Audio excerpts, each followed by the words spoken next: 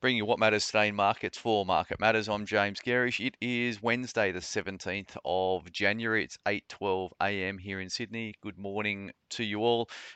Weakness swept across US markets overnight. They obviously came back from the public holiday on the prior session. So higher bond yields put downward pressure on equities, and it all came on the back of one of the Fed Governor Christopher Waller basically pushed back on expectations around interest rate cuts over in US market. So we thought that was a likely scenario. There was about 6 interest rate cuts priced into US markets in calendar 2024, which is a pretty aggressive stance and goes counter to what the Fed has been suggesting. So it's not a huge surprise that Fed members are pushing back now on market expectations, although it wasn't a very aggressive pushback, I must say. So just in terms of equities, so Dow Jones down 231 points, that was 0.6%. S&P fell 0.4%. The Nasdaq was flat. That was against the backdrop of the US 10-year yield, which was up 12 basis points, so back up through 4%.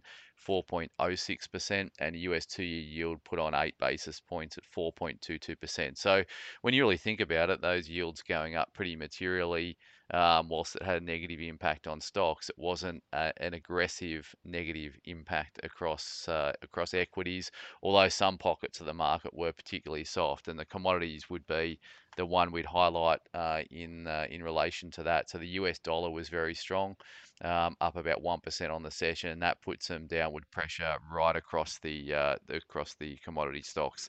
So just looking at what commodity prices actually did, so crude oil was down about 1%. WTI is trading at 71.81, and Brent's trading at 77.59. Lots of focus still in the uranium space. It's still trading around the 100 US a pound, but some of the uranium stocks fell, which I'll get onto very shortly. Gold was down 27 bucks. It's down 1.32%, trading at 2,027 US an ounce. Copper was mildly higher, so 0.7%, but the copper stocks still struggled. Iron ore was pretty flat. Futures trading at $133.50. And coal prices were up 1%. The active contracts trading at $127.40.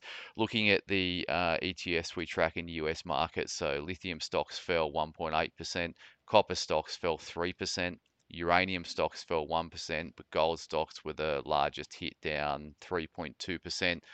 Noting that Barrick came out overnight with a production report, which was disappointing. So lower production has put upward pressure on cost guidance.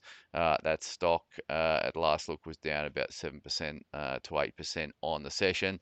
SPI futures up 4 points this morning. We obviously captured some of this weakness in US futures yesterday during our time zone. We're down 80 points on the ASX yesterday, 81 points. That was 1.09%.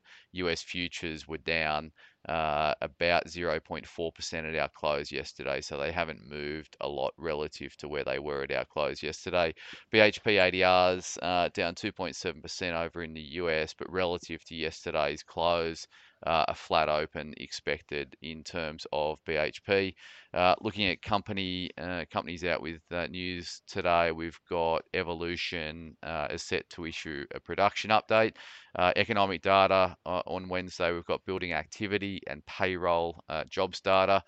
It's to be released today, and there's a few analyst calls coming through already. We've had quite a number of broker moves in the last couple of days that we've been covering in the afternoon note as analysts get their feet back under the desk post the Christmas break. Horizon AZJ cut to neutral at Macquarie, 388 price target.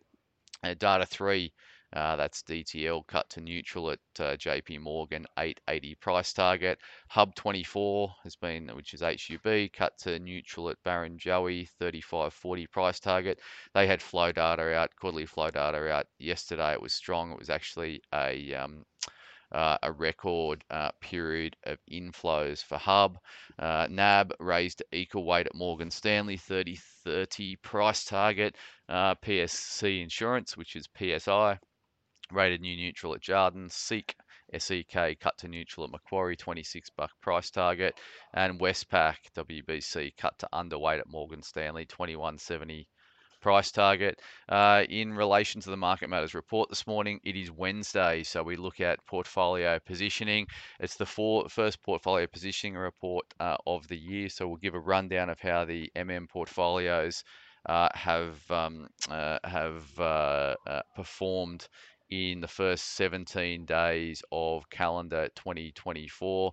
Of course, coming off the back of what was a fairly solid 2023, calendar 2023, for Market Matters portfolios, headlined by the active growth portfolio, which was up circa 24% for the year, about 10% ahead of its benchmark.